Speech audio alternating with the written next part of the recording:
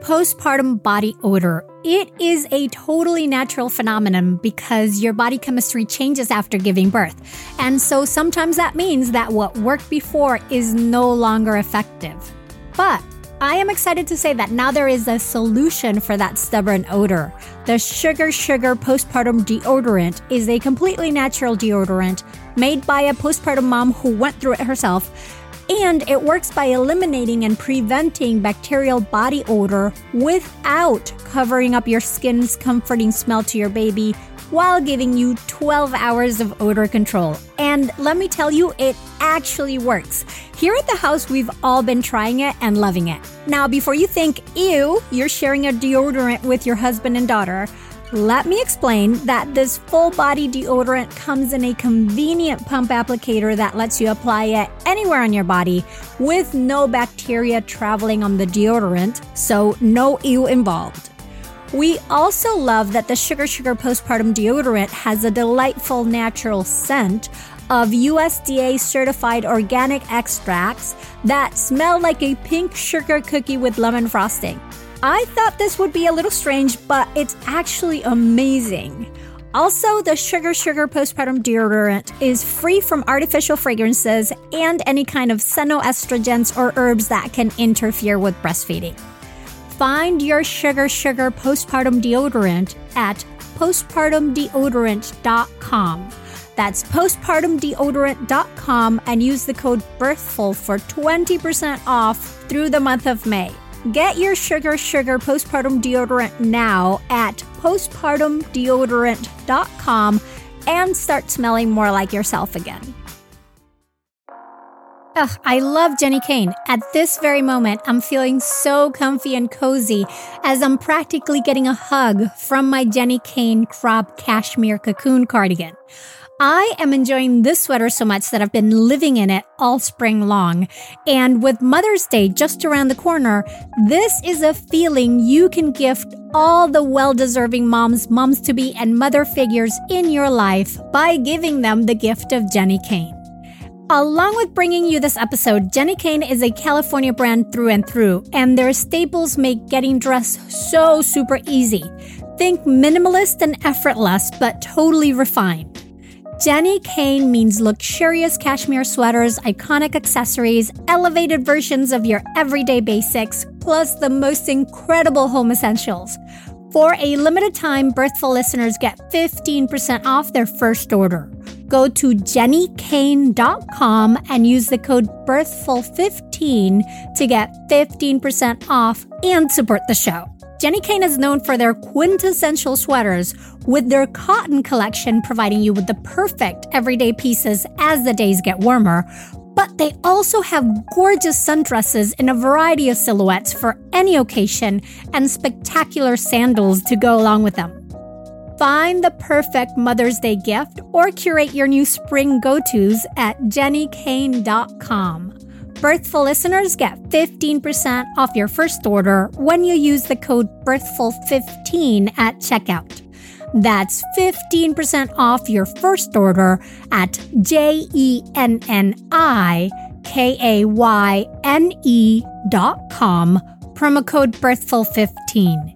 Get yourself and the mothers in your life the gift of Jenny Kane.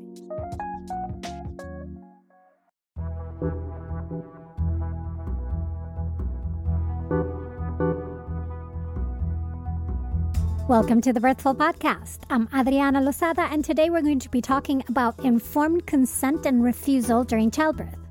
During pregnancy and birth, it has somehow become okay for others to tell the person giving birth what they can and cannot do with their bodies, even when being subjected to unsafe care and in violation of their human and legal rights. So what can you do about it? Kristen Pescucci tells us more. Stay tuned. The Birthful Podcast, talking to maternity pros and new parents to inform your intuition. Hello, mighty parents and parents-to-be. Thank you as always for all the love you give the show and your feedback, requests, ratings, reviews, your general support. If what you hear is helpful, make sure you subscribe so you don't miss a thing. So All right, for today's renewed episode, I have the immense pleasure of talking with Kristen Pascucci, who is the founder of Birth Monopoly, where she advocates for a freer maternity care market, working closely with leading national advocates, organizations, and birth lawyers, as well as educating the public and healthcare providers about women's human and legal rights in childbirth. Kristen has been the vice president of the Improving Birth Organization and is the co-creator of the Exposing the Silence project, as well as host of the Birth Aloud Radio, which is a wonderful podcast that she started after we first recorded this episode. Kristen is now working on a documentary film on the subject of obstetric violence called Mother May I, and I am very much looking forward to being able to watch that, having that be done and being able to watch it. If you are a doula, you may be interested to know that Kristen has also recently released a new resource page for doulas at the Birth Monopoly website that puts together really good information created by Kristen with the purpose of changing the paradigm in the doula world to one that embraces doulas as confident and powerful advocates in the birth room. And that's something that's always difficult to navigate and we could all use some help with. So I have added the link to that page in the show notes. Okay, so let's get to the show. Here we go.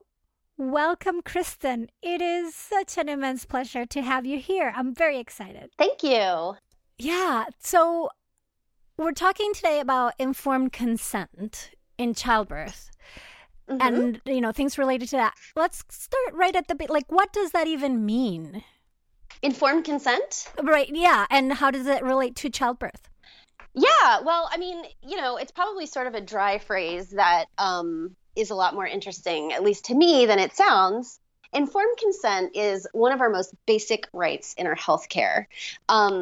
It's sort of rooted in the idea that each of us owns our own bodies, which, sounds really simple and sort of basic, but it means a lot especially in maternity care.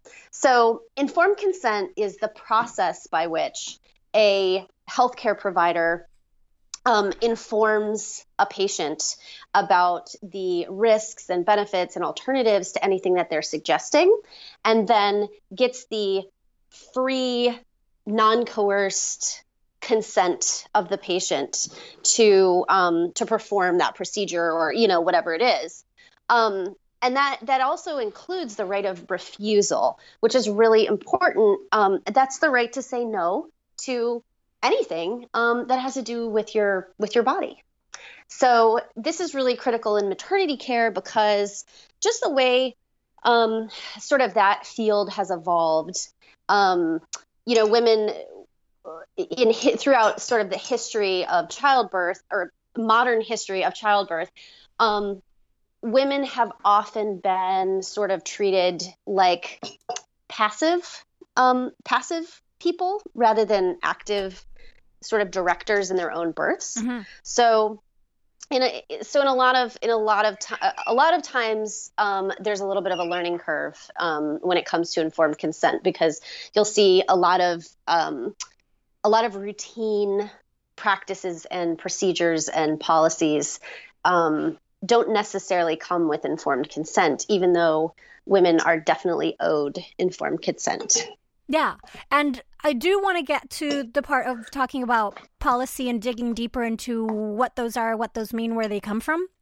Sure. But before we go there, let's talk a little bit more about so in terms of this informed consent and refusal, the right of autonomy of your body, basically, and decision making.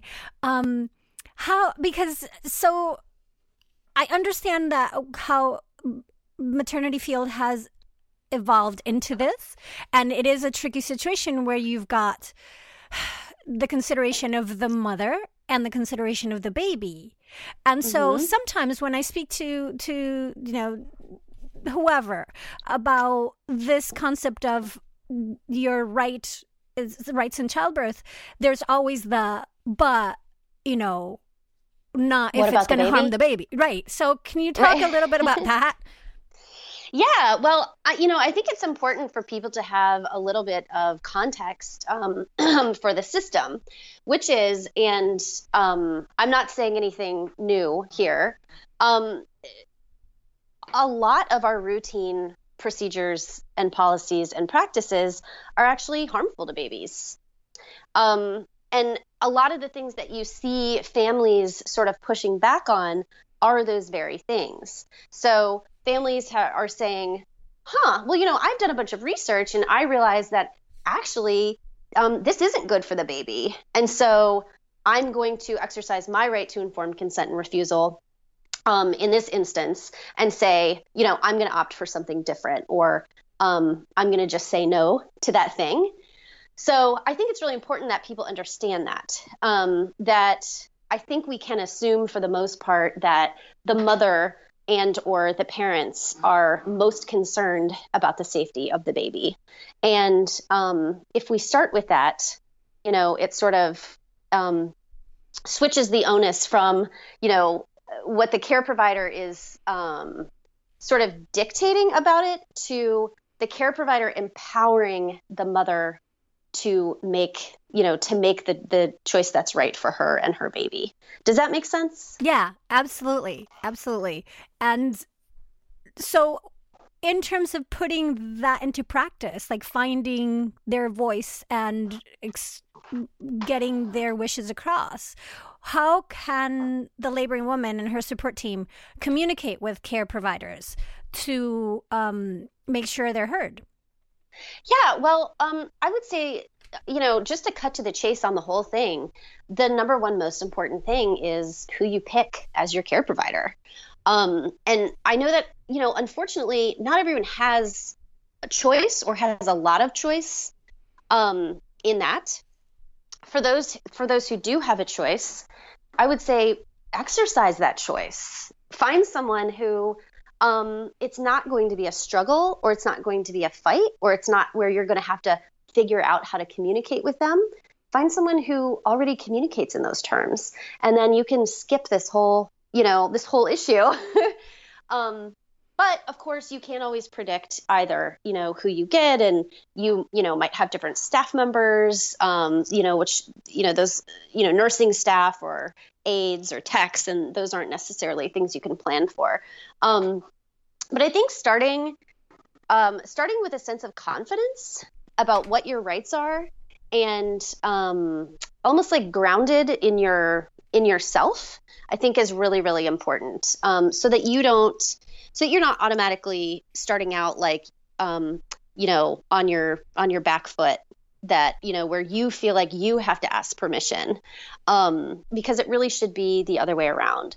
And I think developing that sense of confidence comes from educating yourself, from practicing how you're going to communicate, which I've made a handout about, just to get people sort of, warmed up to that idea. I also, for people who have the time, look into nonviolent communication skills. Mastering Respectful Confrontation is a great book by Joe Weston. And, that just sense of confidence that comes from, knowing your rights, feeling like a valued, respected person, with maybe, having a little bit of practice in what exactly you're going to say when you have some questions, or you need a little more time, or you've already decided that that's something that you're going to refuse. Mm-hmm. And I love the two resources that you mentioned. Your handout is fantastic, so we'll definitely link to that in the show notes. And this book sounds fabulous, so I'll also link to that, and it's great. And I'll look into reading it.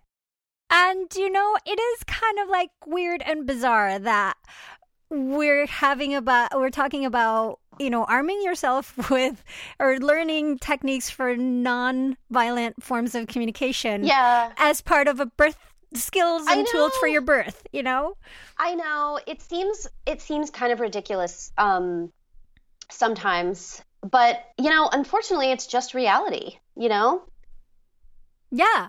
And there's also the fact that no matter how much you prepare, when you get to a hospital, you're placed you're in an environment that's completely unfamiliar to you, and where there's levels of expertise around machinery and things going on around you, that then you feel that you're not you're a little out of your depth, and if you're in labor, you are going into deeper states of consciousness, like you're kind of vulnerable and not quite there. Right. Yeah. So it creates a hard... Yeah, I think that's... I'm sorry. That's I just want to like emphasize that point, which is, don't be overconfident in thinking that, you know what, I am a confident person, so I don't need to know these skills, because like you just said, the most confident person can really be intimidated in that moment. Like I've been there. Like I know what that feels like, and being like, oh my goodness, like you said, I'm really out of my depth right now.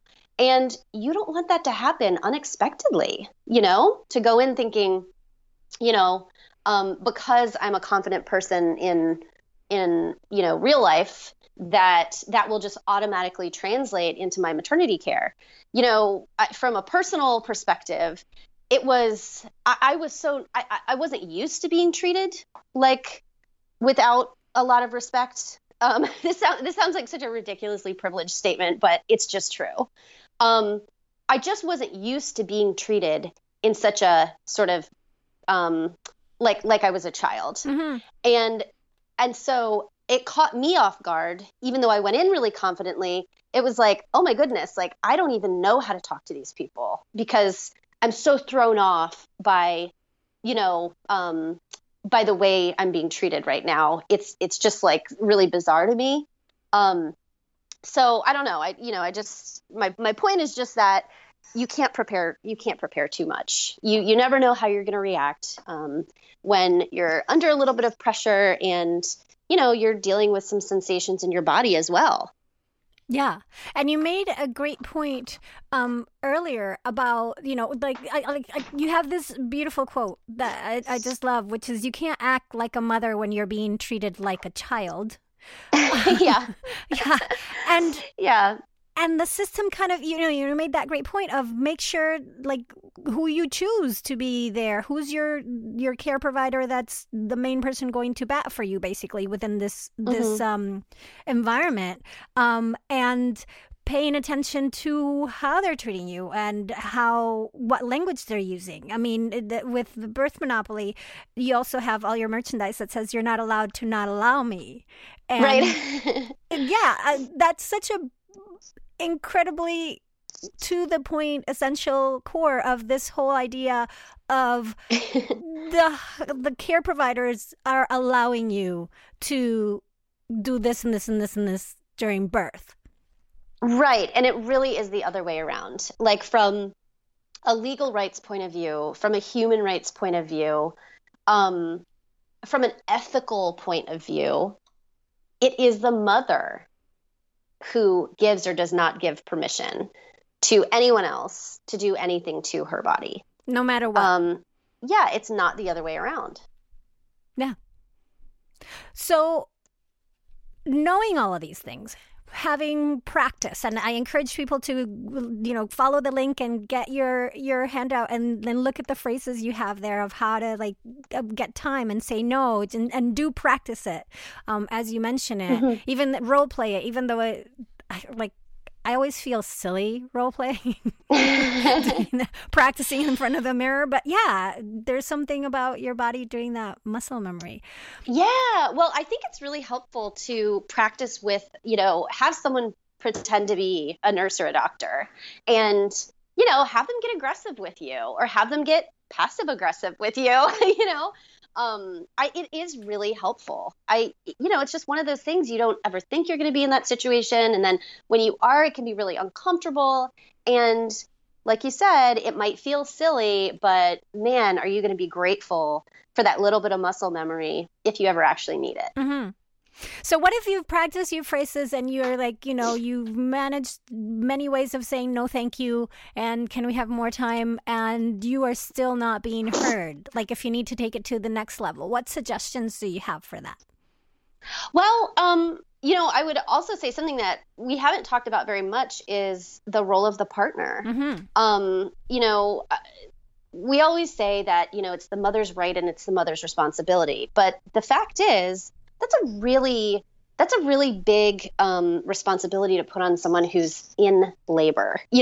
When she's made it clear that, and, obviously I'm not talking about speaking on behalf of the mother, but, when she's made clear how she feels about something, if she says, for example, no, I don't want to get in bed. I'm going to walk around. And, she's being repeatedly pressured to do something different. It's totally appropriate for the partner to step in and give her that space. The power dynamic, I think, is a little bit different when it comes to, the birthing person versus someone else and the partner versus someone else. It can be really helpful to have a little bit of a united front there and say very respectfully, you know what? She said that she needs to walk around. So I think we're gonna let her walk around. Thank you very much. Something else, I totally lost my train of thought actually, because I wanted to mention partners. Yeah. But so you were just saying, your question was about, if she's just not being heard, like she's sort of like repeatedly said whatever and she's not being heard. Right. If she's being correct? If she's being coerced more into something. Well, no, we really need to do this, and then you've said, well, no, I'd like more time. Well, it's our, even if it's like it's our recommendation that you really should. Right. Yeah. So so there are a couple of options. I would say at some point you might want to just say very firmly, I do not consent. I want you to put that in my record. Please note that in my medical records. I do not consent to the whatever, the IV or, whatever it is. Please put that in my medical records. I think that doing that sometimes can like break the spell of what's going on in there. When you remind someone that, you know what, like this stuff is being documented. There's a bigger world than the little bubble that's happening right in this room right now. And, I think once you hear the words, I do not consent, and then, to actually write those words down, I do not consent, I think is kind of powerful for a person who's trying to get someone to do something that they don't consent to. If it's, gosh, I'm so sorry. I lost my train of thought again. It's like, I don't feel well. So I just keep I'm having trouble with thought associations or something. Yeah, no, we were talking about, and I'm recovering from a birth. So we're point. Both in the same point. I had a second point that now I can't remember. About do not consent. I do not consent. Another thing you can always do. Oh, I know what it was. If it's something that, they clearly feel really strongly about, and, a lot of times, frankly, you've got a nurse who, she has a job to do. She's been told, these are the standard practices for, the average woman who comes in, and all she knows is it's her job to get those things done. It can be really helpful to reassure them by saying, I would be happy to sign a waiver about this thing. I think there's that fear of liability in the back of healthcare providers' heads a lot of times, even when they can't articulate to themselves that is what's motivating them. So to say, look, I'd be happy to sign a waiver, sign a release that, that says, this was the decision I made, based on the information that I have, and I accept responsibility for, my decision. That can be an effective thing to do. And I've heard about parents, using that sort of tactic successfully. So, another thought is to bring someone else in the room. And again, this is when, a doula or a partner would probably need to help out. I've heard of people asking for the chaplain to come in, which is, sort of like a neutral third person, hopefully, who might bring, a little bit of calm and break some of the tension. every hospital has a patient advocate or a patient liaison. Some of them advocate more for patients, and some of them advocate more for their employer, which is the hospital. So that's something to bear in mind. But again, when you're sort of out of other options, those are good kind of last resorts. In really extreme situations, I used to run a hotline where women would be basically in the moment and, would call me, and I would have to, help them basically do a legal intervention. And, sometimes we'd have to call the hospital with a lawyer and say, you can't legally force that woman into that C-section, or, something like that. But hopefully our parents aren't going to be getting anywhere close to, needing that level of intervention. Yeah, no, and I would, wow, that hotline no longer exists? Yeah, no, I don't really, I think I would definitely take a call if someone called me, but no, I don't. Yeah. I don't really do that very much anymore. Yeah, understood. But it's so amazing that you were doing that and having that extra support for women in labor, and also baffling and crazy that was needed. Yeah. Right? Yeah, I know. Well, there's such a misunderstanding about the rights of pregnant people. I mean, such a misunderstanding. There's, some places that, like, I swear they've never even heard the term informed consent and refusal. I'm part of, a bunch of different birth-related groups on Facebook. And yesterday I was watching a thread in this labor and delivery nurse group. And someone said, gosh, sometimes I get so frustrated with doctors who don't ask permission before, or even notify the woman before they do an episiotomy. And most of the nurses said, yeah, that is, that's terrible. That's frustrating. I definitely see that too sometimes. And then there were a couple of nurses who said, we have to ask permission? I've never even heard of a doctor asking permission. Oh. Are they supposed to ask permission? Yeah. So, so like I said, I think that there's just such a variation in awareness and practice around informed consent and refusal.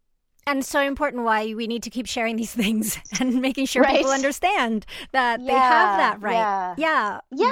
And you need to find out what your provider's level of awareness and how much they implement it is, because you don't want to be in the birthing room finding out that your doctor doesn't care about informed consent.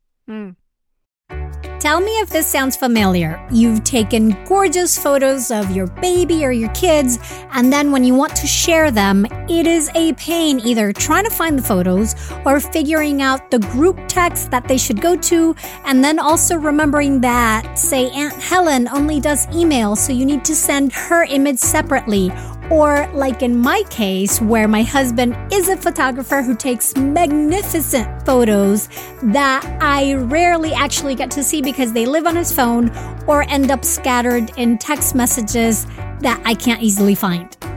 Enter the Family Album app, which was created to give parents a secure and easy way to share photos and videos with your loved ones. Basically, it's a personal space for your family's memories without third-party ads or unwanted eyes, and with a bunch of fabulous features. It automatically sorts photos and videos by month, allowing you to swipe back in time and easily see how your child has grown. And you can also order 8 photo prints every month to be delivered to your home. The Family Album app also has unlimited storage. Plus, it's totally free. Yup, no more worrying about running out of space or being bombarded by third-party ads. So, to all the parents out there still trying to use other messaging apps for your kids' photos, level up your family photo game for free and securely with the Family Album photo sharing app. Head over to the App Store today, search Family Album, all in one word, and download the app to start creating your shared photo legacy. Diaper rash. it can be a truly uncomfortable experience for a baby. And so I find that one of the biggest conundrums when diapering is figuring out what diaper cream to use. So many options are thick and goopy, making them hard to apply and hard to wipe off. But I can personally say that this is not the case for Dr. Mom Butt Balm. Dr. Mom Butt Balm is a pediatrician-approved skin protectant that is free from dyes, preservatives, and zinc oxide, designed as a breathable formula to help maintain an optimal skin barrier while allowing the healing to occur. This butt balm was developed by a mom who is also a doctor, hence the name Dr. Mom Butt Balm, when she couldn't find any traditional products that worked for her baby's persistent diaper rash, and she wasn't about to settle. So she created Dr. Mom Butt Balm to go on smooth and be easy to remove while also being gentle on your baby's delicate skin. With Dr. Mom Butt Balm, you can say goodbye to excessive wiping to clean your little one's already chafed skin. Dr. Mom Butt Balm is so soft and goes on so smooth that you'll only need a small amount instead of having to layer on a thick goop. Plus, it has a lovely minty scent. Learn more about Dr. Mom Butt Balm at drmombuttbalm.com. That's drmombuttbalm.com. Or look for it at Amazon.com. So let's talk about that additional layer of hospital policy that affects everyone, the nurses, the staff, you, the care providers, regardless of things that happen to them or that are brought forth of needing to happen, quote unquote, regardless of their health circumstances or personal preferences. Can we talk about where that comes from, what it means, how it affects or interacts with a person's right to informed consent and refusal?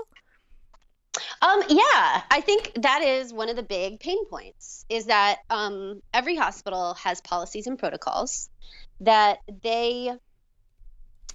again, there's a variation, that some hospitals view those policies and protocols as guidelines, and some hospitals view them more as requirements. And that can be really, really tricky because when they're treating it like a requirement, then they're essentially asserting that they have the legal rights over your healthcare. And that is a major imposition on the rights of the person receiving the healthcare. And you'll hear a lot of people talk about my doctor said I wasn't allowed to, XYZ, or after the fact, oh, so great, they let me, do whatever. And that's really problematic, even though it's just a sort of long-standing dynamic and a long-standing tradition of how we talk about the relationship between patients and providers. It's a really harmful dynamic, for birthing women to have that idea that anyone can let or allow or not allow them to do anything. But a lot of times when we're told, it's hospital policy, we think, oh, well, then my rights end at hospital policy. The reality is, I mentioned a couple of minutes ago about nurses. Nurses are responsible for policies and protocols. However, your legal rights as a patient are not less than their obligations to their employer, if that makes sense. Mm-hmm. So your legal rights trump the preferences of the hospital, whether those preferences are, policies, or they're just routines, or they're protocols, or, whatever that is. We're talking about our most basic civil rights here.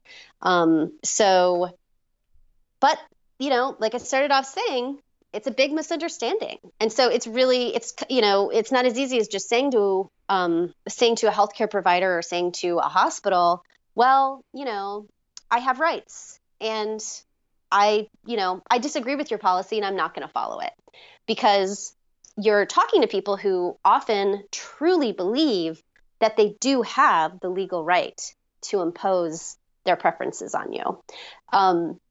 Which is why I always talk about nonviolent communication and mastering respectful confrontation, because it takes some skills to, sort of like directly contradict something that someone's saying to you without escalating the situation. And even more than that, keeping those people on your team, you might need those people's help. There's a good chance, there's a good chance that you're going to want, right, their cooperation, and we want everybody to be on the same page. Yeah, because it's not like you say, well, no, I'm not going to, not eat or drink, and then goodbye, I'm out of here. Like, you still have to do the rest of your labor and push. You're still going to be there for another day, right? So that brings in a great point of that's the great fear, right, of being labeled as difficult or problematic, or being retaliated in some way, that your care deteriorates even more because you've refused to do something. Yeah. Mm-hmm. Mm-hmm. Yeah, that's definitely sadly and unfortunately, and it's something we hate to have to talk about, but exercising your rights doesn't come with impunity, unfortunately. When you're in a system that is really weighted heavily against you using your rights, it's not as simple as just saying, well, this is what I'm going to do and live with it. And everybody says, okay, great, awesome. How can we support you next? They're human beings. They have emotions and they have feelings and they have motivations and fears and biases, just like you do and just like I do. And, we have to work with that. Yeah, and I think what makes it extra hard is that a lot of those policies aren't evidence-based. They aren't necessarily what, is best for mom in labor or baby, like you mentioned earlier. And that's true. But again, that's probably something that you can figure out much earlier in pregnancy with your care provider. When you go in, I always say the best use of a birth plan is as a communication tool. The best use of a birth plan is actually during pregnancy, not necessarily in labor and delivery at the time that you're having a baby. It's a good way to determine whether or not your care provider really is a good fit for you.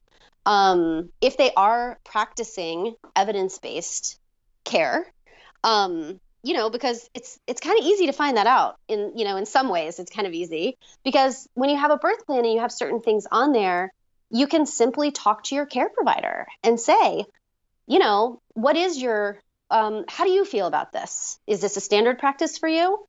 Have you done this before? Have you done this a lot? Do you get a lot of moms asking for this? How do you feel about it?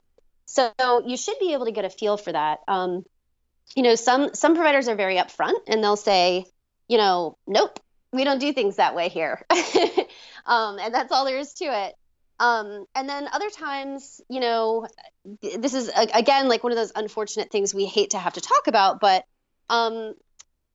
it's sort of like I've said before, like if you have like a boyfriend that you're trying to figure out, like, does he really love me? And you're like, okay, so do you love me? And he's like, yeah, I mean, sure, of course I do. There are many ways that someone can respond to that question that gives you an indication about whether or not they really, truly love you and or are going to support what you want, are going to support your wishes, versus I'm just going to go ahead and agree with what you're saying in this moment because it's easier for me and it will get this conversation over sooner. Yeah. Does that make sense? Oh, absolutely. And then you have to be like almost like a spy reading into the language that is being used, right?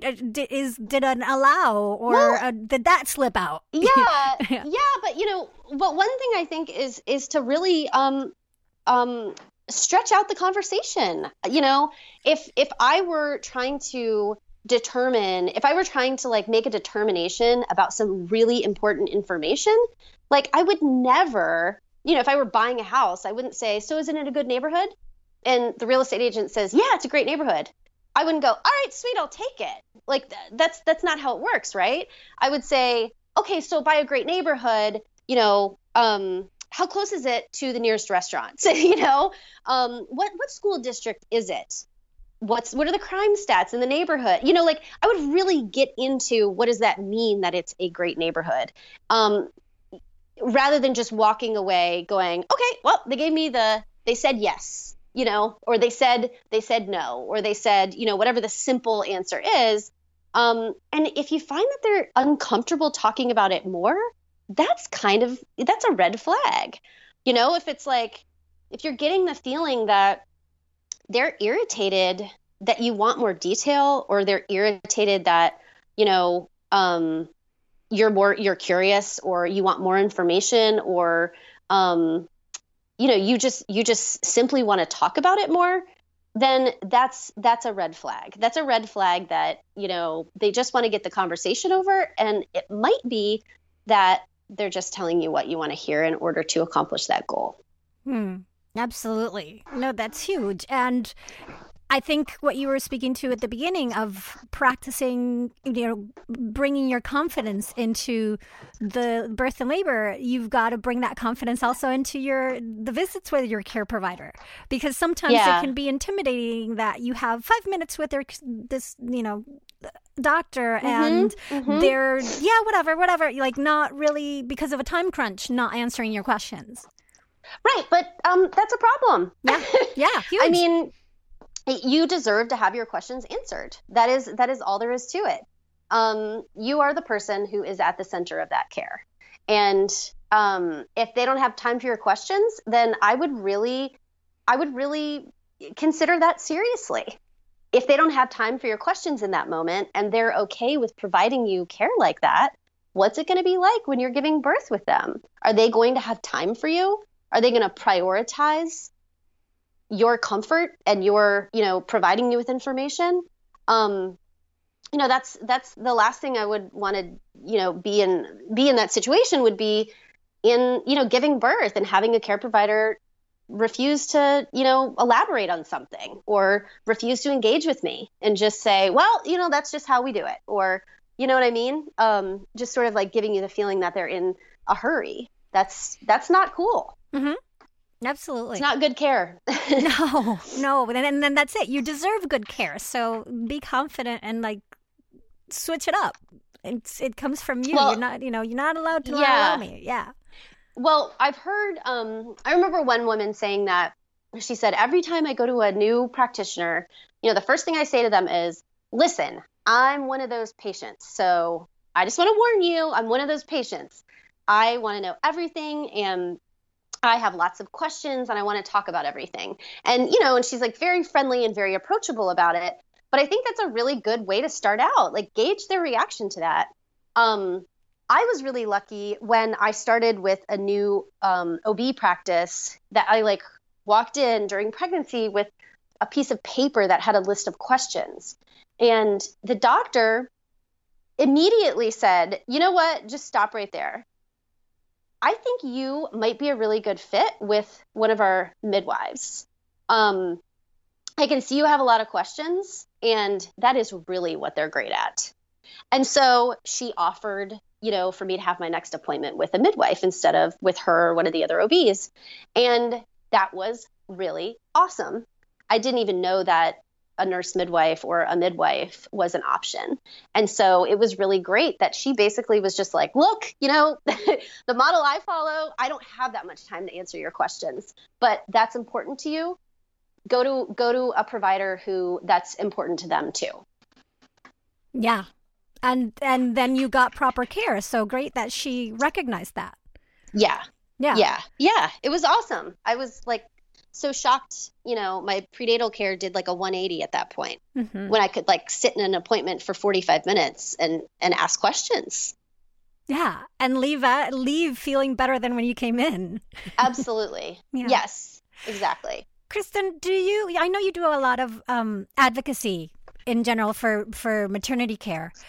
Do you find that the system is improving? Is it changing? What is going on to make it, we've been focusing on in the birth room, but at large, how are things doing? Wow, that's a really good question. So I would say we're in a really different place than we were 4 years ago, in a good way. Um, in some ways, I also see it though as uh, improvements to maternity care were were so low on the list that I don't think people really paid attention to, like, birth activists and the sort of radical health, the radical, like, practitioners who were trying to make change.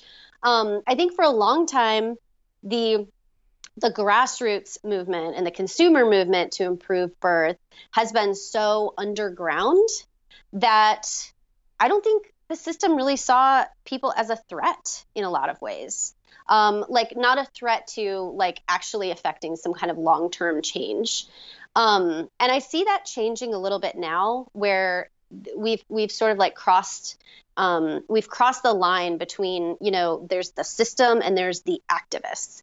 Like, activists are, communicating with the maternity care system now in a way that I think is kind of unprecedented, and I think is a really, really awesome thing. So I think, we're definitely way further along than we were before, and we have a really long way to go. But it's really promising, and I'm really excited about it. We have, organizations that didn't exist before, that are doing really awesome work. Go ahead and name some of them for if people want to, learn more about them.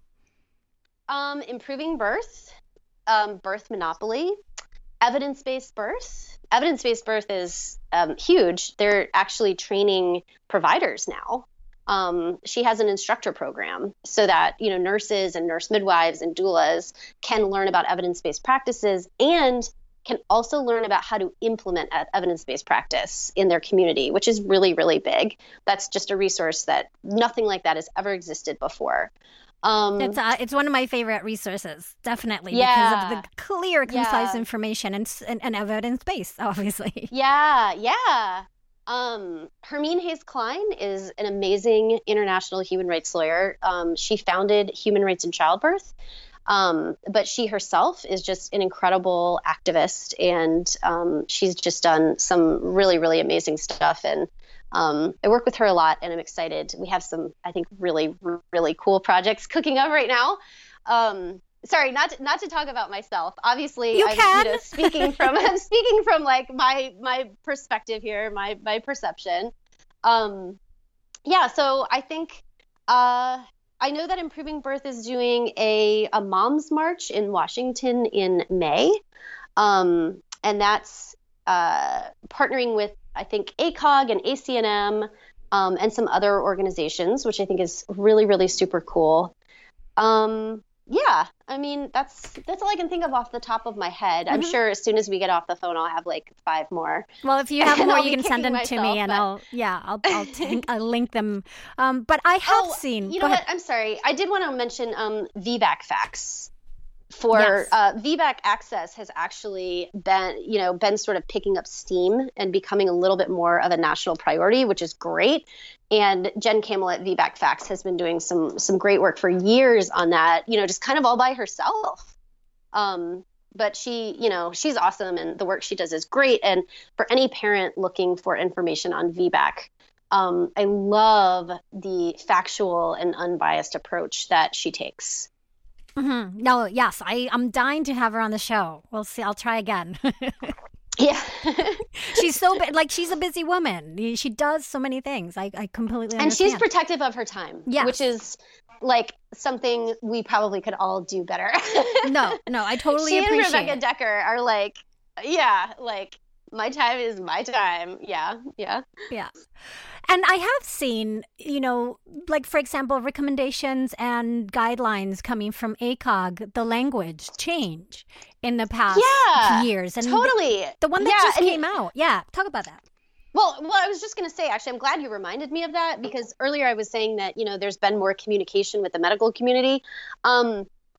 So I was with Improving Birth for 3.5 years, and a couple of the things we did there was to communicate directly with ACOG, which I remember like at the time that we had the idea, I was just like, why don't we just write ACOG? Like, do people write ACOG? Like, why don't we just talk to ACOG? You know, everybody's like, oh, ACOG this and ACOG that, and and everyone's like, why don't we just talk to them? We can do that. This is 2000, whatever. This is the 2000s. We were allowed to communicate with other people, and there are lots of ways to do it now. So there have been a couple of instances where we've simply written them letters or even met with them. And that is super cool because I don't think that's ever happened before. Like I don't think that that ACOG has ever engaged with consumers ever, like to my knowledge, and I could be wrong about that. But I think that's a really big deal. And one of the really eye-opening things actually about talking to ACOG is that they have this idea that they're really in touch with consumers. And I definitely would not agree with that statement. So I think it was really great to be able to say, like, actually, guys, like, I think you don't even have a clue what's going on. They're an elite group of doctors, and they probably are seeing much more evidence-based practice in the, high quality, progressive facilities where they are, but can be very disconnected from, the stuff we see in Birmingham, Alabama, or even Lexington, Kentucky, where I live. Yeah. And I think it's thank you for going and talking to ACOG and, trying to bring that communication of showing what's really happening and what moms, the consumer is experiencing and their take on it. Because it is at the root of all of this. It's communication is the key. Yeah. And yeah, totally. And I also think communication and awareness. So even though the label might be pigeonholing, I think the media awareness and how it started the mistreatment in maternity care that's been labeled, quote unquote, obstetric violence. And that's what I'm thinking. It's just very pigeonholing because it's not limited to obstetrics. Well, I guess it's obstetrics, not obstetricians, but it's hard to not link the two. Having that be something that's being discussed in the media or in headlines. Well, yeah, and that didn't happen by accident. I led media strategy at Improving Birth for the years that I was there, and that was one of our top goals was getting the maternity care crisis in media. And then I made it my personal goal about obstetric violence. I don't remember if it was last year or the year before last. And that totally happened, and it's really exploded. And it's been really exciting because you can go back and historically do a historical search on the internet and see the number of times that a phrase comes up or whatever. And it's really cool to look back and see that now we're talking about things that were not even mentioned 5 years ago. We're not even in the media, are absolutely in the media. And and so, I think it's raising a lot of awareness and hopefully paving the road for a much bigger conversation. Huge. And people do need to hear these stories. And I encourage listeners to do a Google search for obstetric violence so they can see, what that's about. Just as people don't sometimes know that they have those choices from some things as simple as you wear your own clothes, that you don't have to wear the gown. All those little ways that you can sort of assert your humanity. and show that you're not you're not a patient. You're just a woman in labor. You're not sick. Right? And you're not a gadget or a widget on an assembly line. That you are an individual and you expect individualized care. Yeah, or my favorite, the vessel for a baby, which is very objectifying, but.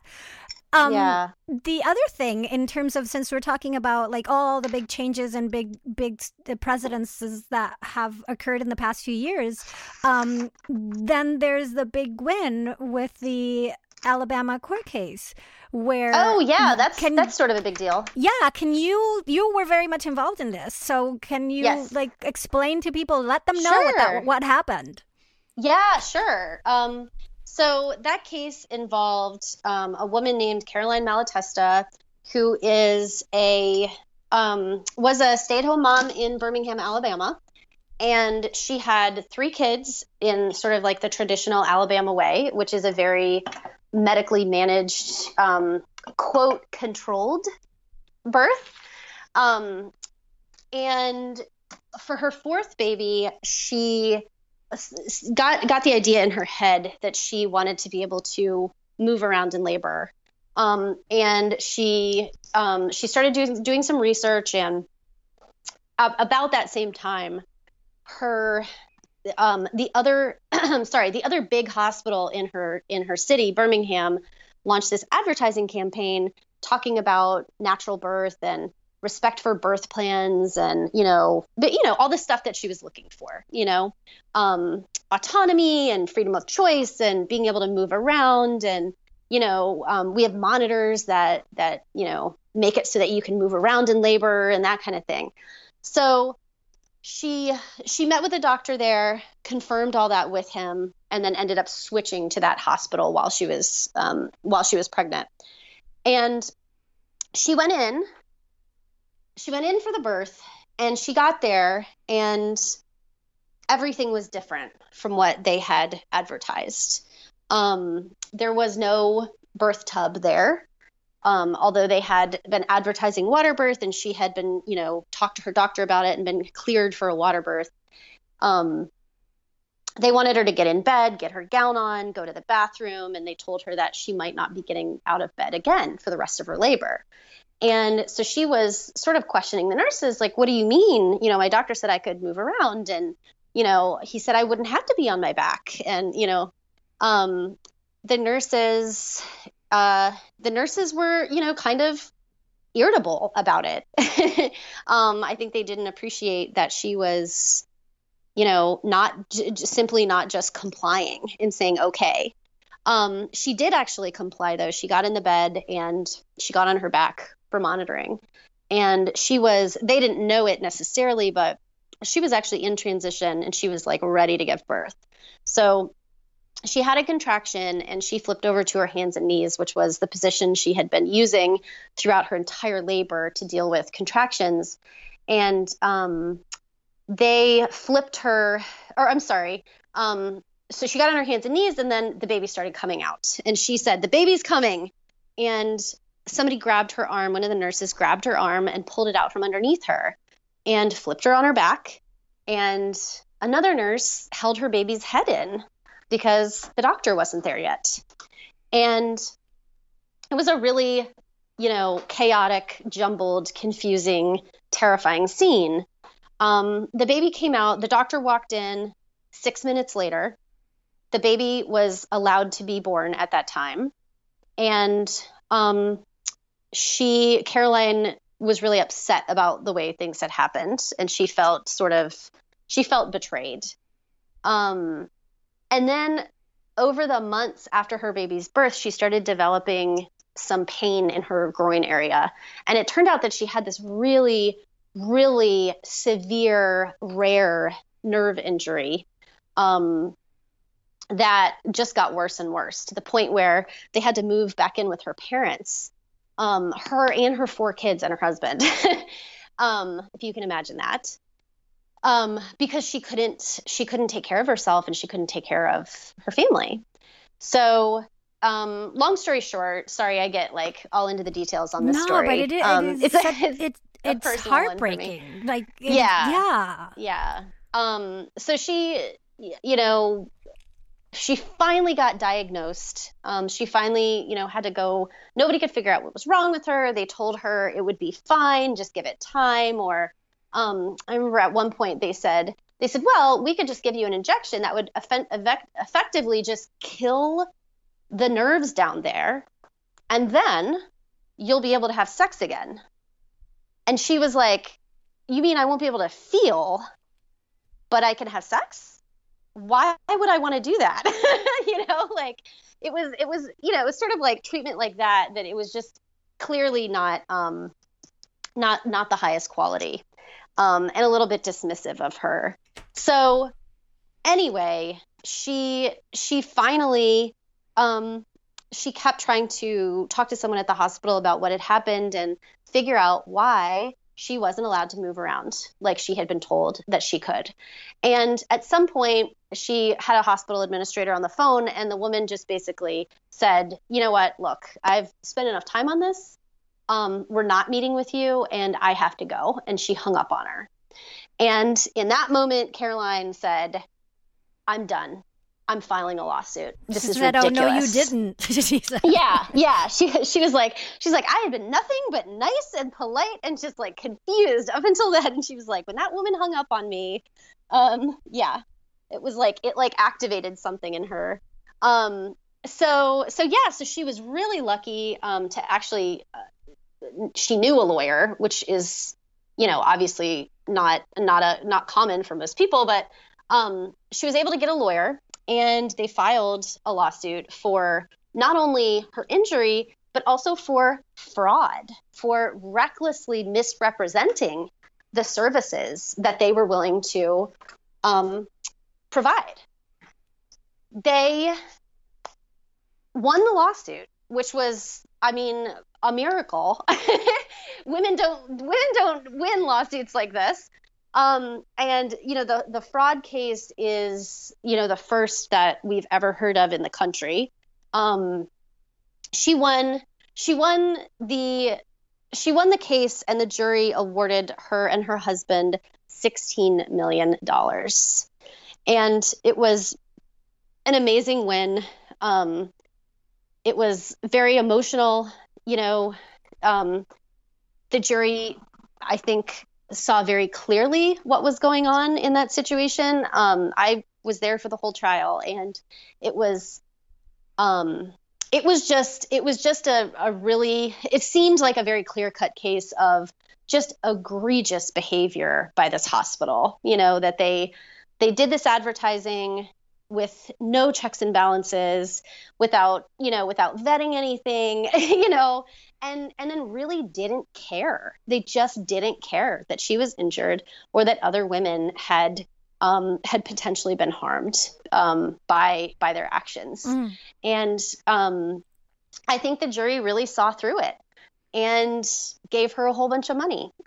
Yeah. to show the hospital that they saw what was happening. Yeah. And it's a huge win on so many levels, because it speaks, we started the show talking about that there is fear in terms of like from care providers and of liability and lawsuits. But this is lawsuit to the other point, right? This kind of liability. Nobody brings these cases. Yeah. Right. If your baby isn't severely injured or deceased, you have no case in like as a rule. There are exceptions to that rule, but yeah. Right. So, but this really is why rare. this case is so, and this win is so pivotal. Right. Yeah. And you're in this field. I'm not really sure how to say this, but like the carelessness with which, information is provided, and, the conversations that women have with their care providers about how they actually practice. This was sort of like a big reality check for some of that. There are hospitals all over the country that are advertising the same thing as this hospital, and who also absolutely don't provide it. The fact that this woman brought a lawsuit and won it is incredible. Yeah, and it speaks on so many levels. It also speaks to the fact that this hospital and other hospitals are advertising to trying to appeal towards natural childbirth, basically, right? Towards non-medicated birth, right? Exactly, because they understand that that's what the consumer wants. That is absolutely true. We looked at a lot of their marketing materials and including like internal stuff. And, they basically, their marketing department was tasked with beating the competition. That was the task. They, whoever came up with the campaign was just like, hey, moms will buy this. Moms will buy this. But there was no communication that we are aware of that ever came out in 3 years of litigation that they actually talked to the people determining how care was being delivered. So the nurses weren't trained to manage an unmedicated birth. The nurses didn't know how to deal with a woman who wanted to walk around in labor at that stage. The nurses didn't know what to do other than to put her through, the protocols that they were used to. They didn't have the training or the willingness to follow through on the things that were being advertised. And so, like you said, we know this happens all over the place. It's not just this hospital. That hospital is owned by a giant corporation that owns a whole bunch of other hospitals. And guess what? They're all doing it. Without changing care still. Well, I mean, I can't speak to that with any, with any certainty. Like did this lawsuit specifically to this hospital and to their big group, did it, make changes in any way of either the marketing, not lying anymore, or changing the actual care? No, and it was really interesting. One of the kind of shocking moments in the trial was when the hospital marketing person was asked, so, after all this has happened, like we've all seen this evidence, would you change the way you do your marketing? And she said, no. I mean, I don't know how else to say it, that they just didn't care, like it was just like, this is what we do to get people in the door. And if it hurts somebody along the way, well, I guess we'll just pay out the award when it happens. But, this is what we're going to do. I don't know. Actually, that's not true. I know it did. Another thing that came out during the trial was that they had been developing a new set of orders for nurses that was for low intervention or unmedicated births, which is a great thing. The problem is that they were advertising those services before they ever implemented those orders. Mm-hmm. So they were clearly like moving in that direction. However, it wasn't done in a responsible or ethical way, right, for sure. Yeah. So basically, we just got to keep at it. Yeah. Like really. And listeners, moms need to safeguard your environment, safeguard your birth, like make sure your voice is heard. You know what? I say be selfish. This is the one time in your life when you need to give yourself permission to be totally selfish. Be catered to. You deserve to be catered to. Don't people please. If it's what? Don't people please. Like, like, oh, I didn't want to say that because I didn't want to, you wanted to please people around you. Exactly. Yeah. Well, right. And, and if that's like a hard thing to swallow or a hard way to carry yourself, remember that you are protecting your baby. You are the only person who can do that. We're not talking about just like, some like spoiled woman having her every whim met. We're talking about the person who is carrying the baby, and everything that affects that woman affects that baby, whether we're talking about what she's eating, to her stress levels, to her physical activity, to procedures or testing that is done in the course of her medical care. So it's a big responsibility. And, I think we've got to be real clear about that and really embrace that responsibility.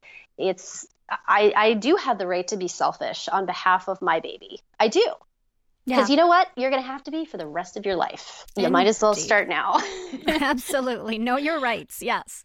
Kristen, thank you so much for this fantastic talk. I know we could talk forever, but let's respect our times, right? Time? What's that? I know. If people want to follow what you do, get in contact, know more about your work, how can they do that? They can go to birthmonopoly.com.